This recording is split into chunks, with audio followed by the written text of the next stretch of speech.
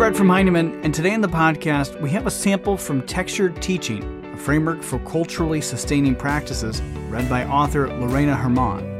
Textured Teaching shares lesson design strategies that build traditional literacy skills while supporting students in developing their social justice skills at the same time. In this preview, Lorena describes the importance and benefits of taking an interdisciplinary approach in your teaching. If you'd like to hear more, you can head over to Heinemann's new audiobooks podcast feed, where you can browse our full catalog and listen to more samples. Just search for Heinemann Audiobooks wherever you listen to your podcasts. Chapter 3. Textured Teaching is Interdisciplinary. In the words of Yuri Kochiyama, life is not what you alone make it. Life is the input of everyone who touched your life and every experience that entered it. We are all part of one another. We don't typically spend days immersed in a one-subject-only life.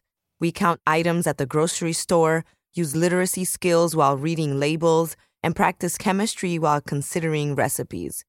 I say this to deconstruct the idea that an interdisciplinary approach in a literature class is far-fetched.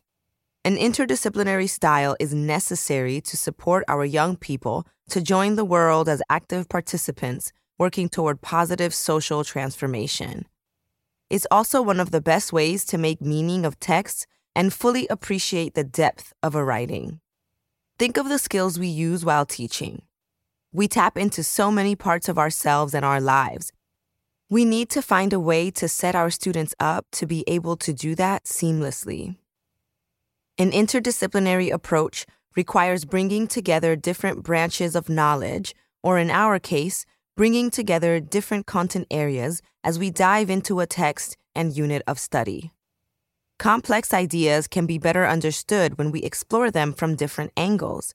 When we analyze big ideas and break them down into smaller ones, we can help students understand it all better. For example, U.S.-based racism is a complex social issue in the fabric of this nation, right? It's present throughout history and is at the core of all the institutions in this country. One tool that can help us understand how it all began is the New York Times Magazine's 1619 Project. The strength of this work is the interdisciplinary exploration of how racism is at the foundation of this nation. In it, creator Nikole Hannah-Jones blends essays, photography, poetry, history, architecture, urban planning maps, social studies, music, and a podcast that all address this nation's historical entanglement with slavery. By listening, reading, and consuming the imagery, readers, listeners, and viewers can come to gain a comprehensive understanding of racism and slavery. Hannah-Jones earned a Pulitzer Prize for her essay in this project. Imagine our students putting together a work like this one. We can prepare our young people to do this. It necessitates an interdisciplinary teaching method. Interdisciplinary teaching for a textured teacher is approached in 3 steps: demystify and destigmatize, background and research, and supplements and critical thinking. As you listen to the steps, think about how you may need to adjust to fit your school's schedule and students' agility. Your time frame or practices might be different, but the goals stay the same. Focus on achieving the goals in a way that works for your students. Demystify and destigmatize. When starting a new unit, the first day or so should be spent demystifying and destigmatizing the topics you are about to dig into with students. Often, these are concepts or terms that create discomfort, that have heavy connotations, and whose presence causes apprehension for students. Many students and adults, particularly white ones, hesitate when these topics arise because they are afraid of saying the wrong thing or sounding bigoted.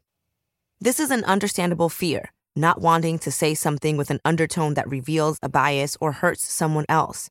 These moments of discomfort can be used as teachable moments. Additionally, I've come to learn that many of us use these terms but don't always mean the same thing, and we're not always clear on what they actually mean. Knowing what terms mean and how to express ideas thoughtfully is an important step to creating more conversation. Demystifying words and destigmatizing ideas are key to creating an environment where people feel they can be courageous. Consider, for example, a discussion in an ethnically diverse class of juniors. Some of these students had been friends since middle school, so the energy in the room during that class was always open and upbeat. They were always talkative, and the lovebirds in the back of the room kept folks chatting, too.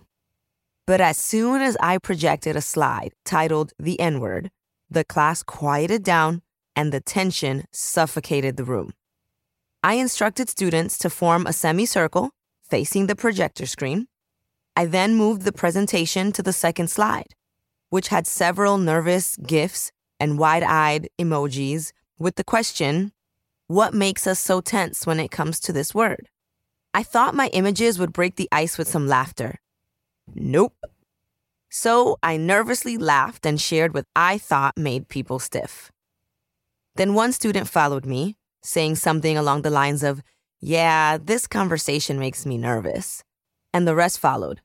By opening up about our individual discomforts and fears, we ended up building a little bit of additional trust within our classroom community. 2 important points to keep in mind here are, first, that this type of lesson or conversation is not one to be had in September at the start of the school year. It requires rapport between the teacher and class, as well as trust among students. Second, it's important to build community as a class through the various activities and steps outlined in the previous chapter. After this initial conversation, we watched videos and read quick article excerpts to break down the history of the N-word, including its purpose, connotation, and impact. It was only then that we could move forward and engage in conversation about such a heavy word with deep meaning to analyze the core text we were studying. I encourage you to begin the demystify and destigmatize process by identifying topics and words you know will come up in the text and cause discomfort for students.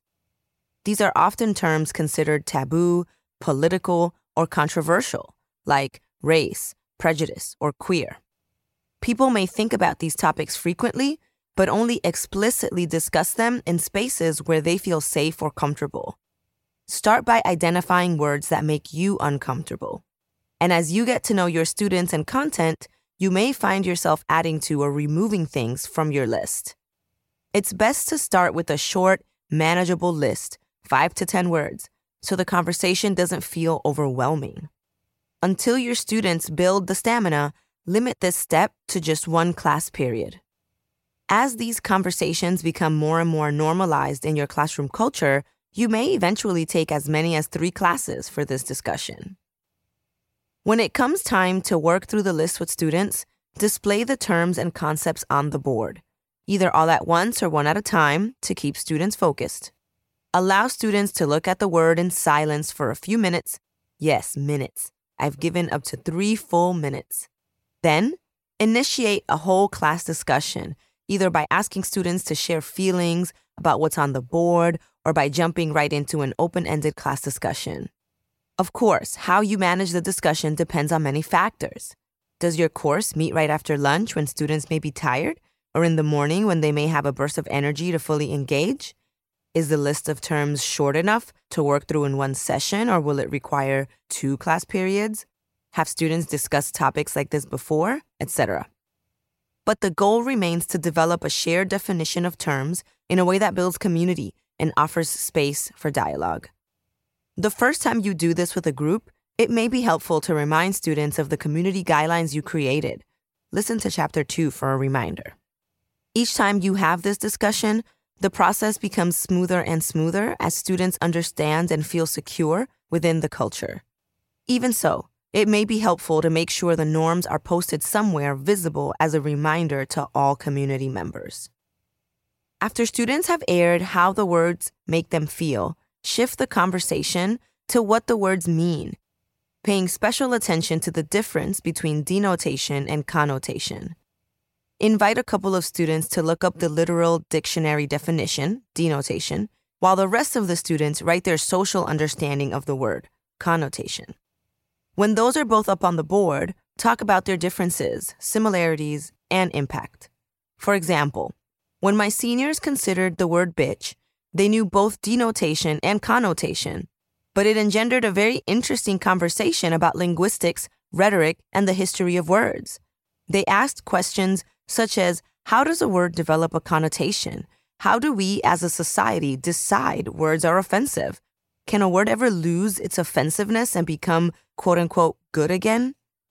Students always have so many more questions than they thought they did at the start. They always have anecdotes to share and specific scenarios to run by me. I take this time to answer general questions about the topics presented, and we take on these difficult conversations often withheld by teachers. Time-pressed teachers can consider creative ways to grant students the space to ask the questions they have, like exit slips, dialectical journals, or a class blog. It's important for students to understand that words have power. Such an exercise allows students to criticize the dictionary as omniscient and co-construct meaning. You'll become wordsmiths and definition builders, seeking truth and accuracy. This also allows you to develop nuanced understandings about language and social impact. Additionally, students develop skills around reading dictionaries, searching in the dictionary, and vocabulary building. To close the discussion, have students write the terms and their definitions in a dedicated section of their notebook.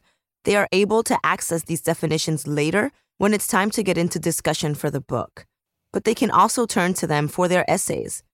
At the end of a semester or year, you can reflect and have conversations that integrate all of the terms and concepts. In the end, this is about tailoring your lessons for the people sitting in front of you. You can do this. We must do this. Discussions and conversations. To go smoothly, difficult conversations need to be approached with structure and intentionality. There are many resources that can be found online or in bookstores, but there are 3 in particular that I have found most useful.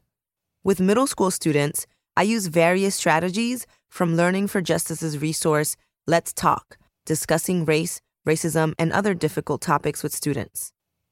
When working with high schoolers, I use Singleton's Courageous Conversations About Race protocols.